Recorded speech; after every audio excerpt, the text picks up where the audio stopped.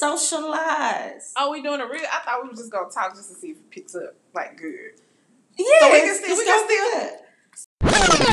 So I came up with this concept just based on my testimony. So, just to give you a little bit background of that, I grew up with a lot of identity issues, self-esteem issues, and so over the past maybe like 3 or 4 years, I've had to dig deep and deal with things that I did not want to deal with, that I've packed down and was like, I'm never going to ever talk about these things again. We're just going to pack them away and suppress. That's what we call it, right?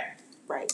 But a lot of the things that I was suppressing were based on lies that other people told me about myself that I held on as truth. And so I was just, sitting here one day and I was just thinking, and I was just like, SociaLies. Life, real talk, real God, right? So We'll talk about real issues. We'll talk about real life things that we are both going through.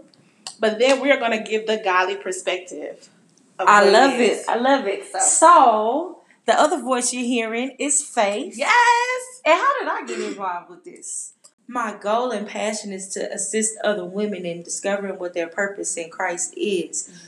And I believe that we all have the same purpose. It's to glorify God and to please Him with our lives. And my goal is to just empower women to live in who they are, to accept the calling that God has on their life, and to give them some direction on how to make that purposefully so they can live in their purpose, on purpose. Be intentional about doing the thing that God has for them to do.